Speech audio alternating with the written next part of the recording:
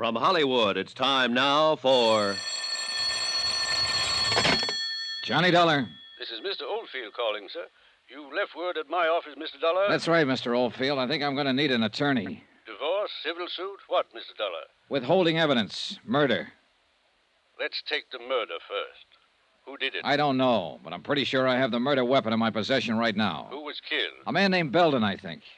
What do you want me to do, sir? Take my statement, notarize it, give me some legal advice. Where are you? Police station in the pay booth down the hall from homicide. I'll meet you there in 5 minutes.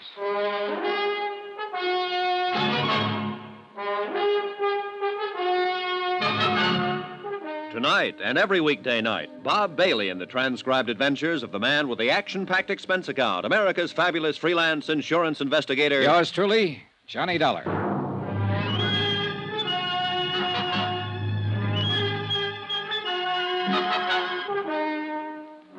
Expense account submitted by Special Investigator Johnny Dollar. Location, Vicksburg, Virginia. To Special Investigator Johnny Dollar for personal reasons. Attention, Chief Accountant, Eastern Seaboard Casualty Insurance Corporation, Providence, Rhode Island. Dear Jim, I'm attaching my own expense sheet to your bill for clarification purposes. Expense account item 10 cents. 1 cup of coffee at the counter in the lobby of the Vicksburg police station while I waited for Samuel W. Oldfield, attorney at law, to appear. He was there in exactly 5 minutes. Mr. Dollar? That's right. Sam Oldfield, sir. You're the only one here in the lobby, so I figured you were the right man. Yeah. Cup of coffee, Mr. Oldfield? No thanks. Gives me heartburn. But now sit down, will you? That was a pretty interesting phone call. Tell me, who are you, sir? Johnny Dollar. I'm a private insurance investigator. Mm-hmm. How'd you get my name? I looked it up in the yellow pages of the telephone directory. You don't live here in Vicksburg? No, I'm from Hartford, Connecticut. All right, sir. Now, tell me about the murder and the withholding of information. Maybe I better start from the top. Go right ahead any way you like. Well, 2 days ago, I flew down here to investigate a small burglary at the Plantagent Hotel. It was already solved by the time my plane got in. Police? Yeah. I had nothing better to do, so I waited around the hotel bar for my return reservation back to Hartford. Then I happened to walk outside to the parking lot for a breath of fresh air. I saw a woman and a man standing there arguing. When I got close to them, the woman asked me to help her. I did. How do you mean? Well, the man she was with started to act like a kid. He got rough, so I shoved him away. Go on. Well, the woman was upset, so I took her inside the hotel and bought her a drink. After that, I put her in a cab and started to send her on her way. She started to act sick about that. Wait. Is this the woman whose picture was in the paper tonight? The one who died of poisoning and the police don't know who she is? Yeah. I don't know who she is, Mr. Oldfield. Except that her name's Amy Duran. I found out her name because I found her purse and there was a gun in it. A .38 Colt registered to a man named O'Connell. I checked on the gun here at headquarters, went out to the address and found out O'Connell was a bank guard and had died about a year ago. I talked to his wife, Teresa O'Connell. While I was there, the man I'd seen the night before showed up. His name's Paul Dameron. Now, I didn't tell him or Mrs. O'Connell about the gun. I came down here to give it to the police and tell them. But when I got here, Lieutenant Akins was pretty busy trying to solve the murder of a man named Belden, who'd been shot with a .38 3 times. There are 3 slugs missing from the gun I found. You got a light, sir? Yeah. Here you go. When you found Amy Duran's purse, why didn't you turn it over to the police? Oh, Well, somehow I thought maybe I could help the girl. I mean, her last words before she died were, help me. And for some reason or other, I thought maybe I could. You have any cards or letters, anything like that? Something that says you're what you say you are, sir? Yeah, sure. Let's see. Okay, Dollar. Now, as I see it, you probably hooked up with someone who did some shooting. And that's what worries you. I want you to take my statement and notarize it before I turn the gun in. That'll protect you some. If they want to get nasty, they can, though. You know that. Yeah, I know. Well, as I see it, the main job here is to try to keep you out of trouble. And a statement explaining your motive for participation in the whole affair might help. That's why I called you. All right, then. Now, Dollar. Yeah? You didn't shoot anybody, did you? No. Okay, then, sir. Let's go over to my office.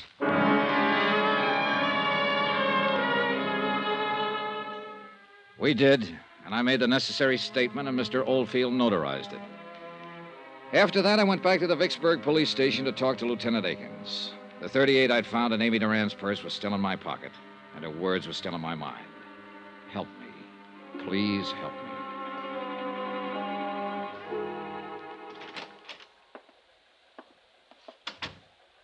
Thought you was going back to Hartford, Dollar. Oh, I decided to hang around and see what came up. Nothing so far on the girl. No one's recognized her picture in the paper. Had to turn that over to missing persons. This murder case going to eat up all my time. What happened, Lieutenant? Old maid at the apartment house where this man Belden was staying found him late this afternoon. He'd been dead about 24 hours, shot with a .38. You sure? I'm sure. We did a postmortem right away. It's a pretty set case. You know who shot him? Have a pretty good idea. See, this Belden, he was an auditor working on some books at a firm of textile wholesalers here. Richmond Limited. The papers scattered around his apartment show he'd found a $10,000 shortage going over their books. And the chief accountant for this Richmond company is missing. Yeah, well, that does make it seem pretty clean. Yeah, all we have to do is find that accountant. Had an APB out for half an hour now. I think we'll pick her up pretty soon. Her? Who? Well, her, Dollar. The chief accountant for Richmond Limited. She's a woman. Name of, Amy Duran.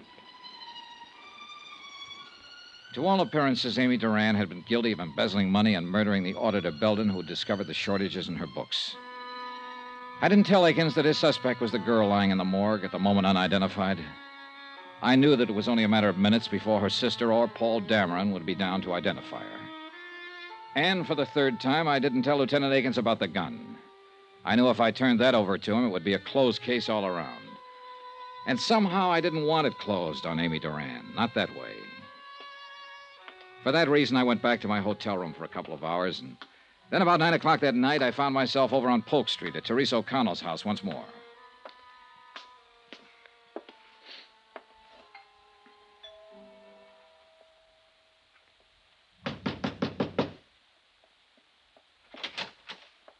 Oh. Hello, Mrs. O'Connell.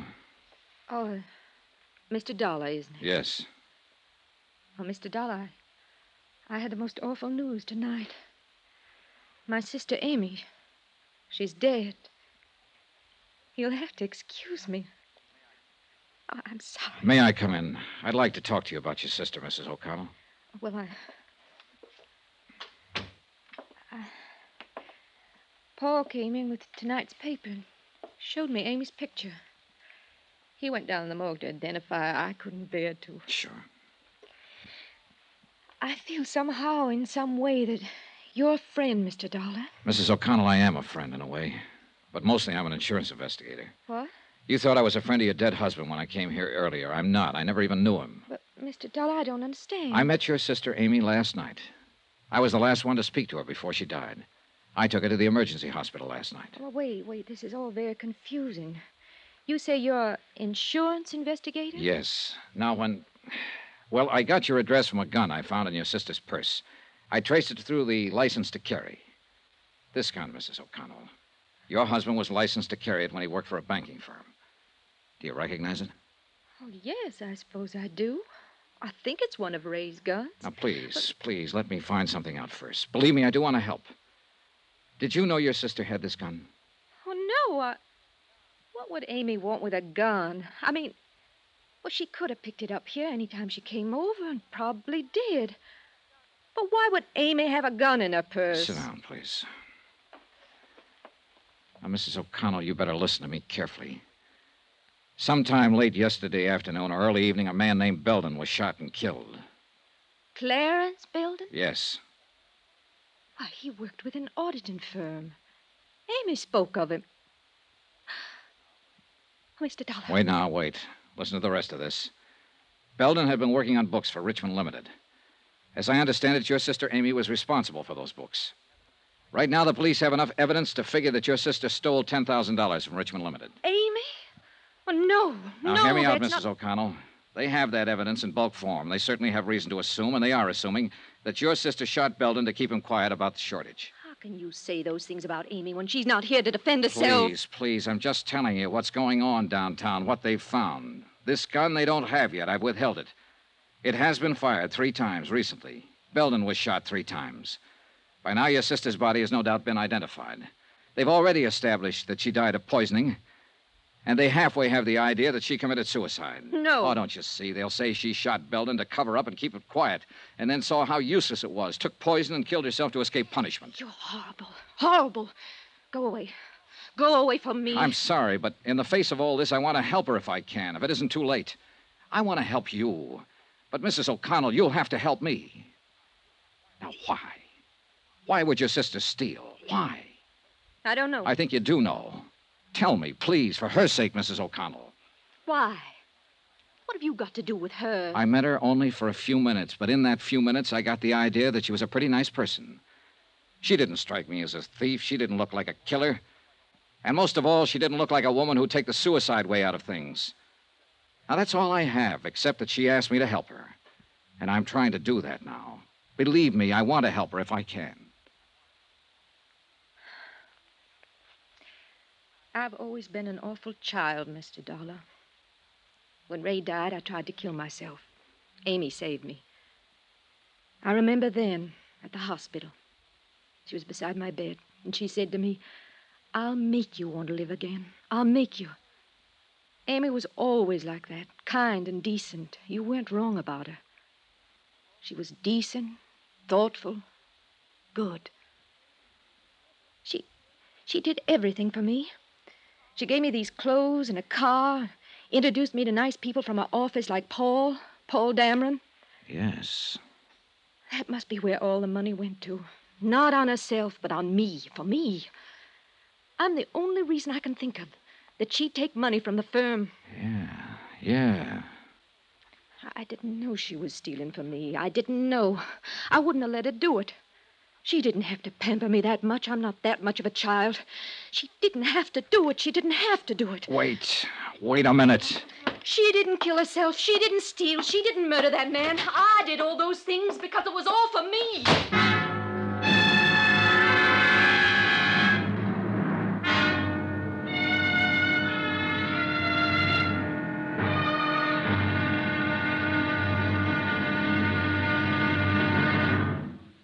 Now, here's our star to tell you about the final intriguing episode of this week's story. Tomorrow, all the evidence comes true. A helpless dead girl gets her help. Join us, won't you? Yours truly, Johnny Dollar.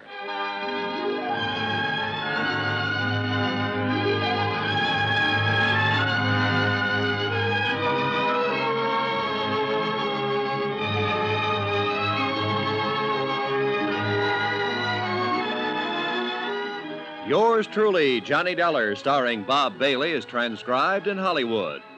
Written by John Dawson, it is produced and directed by Jack Johnstone.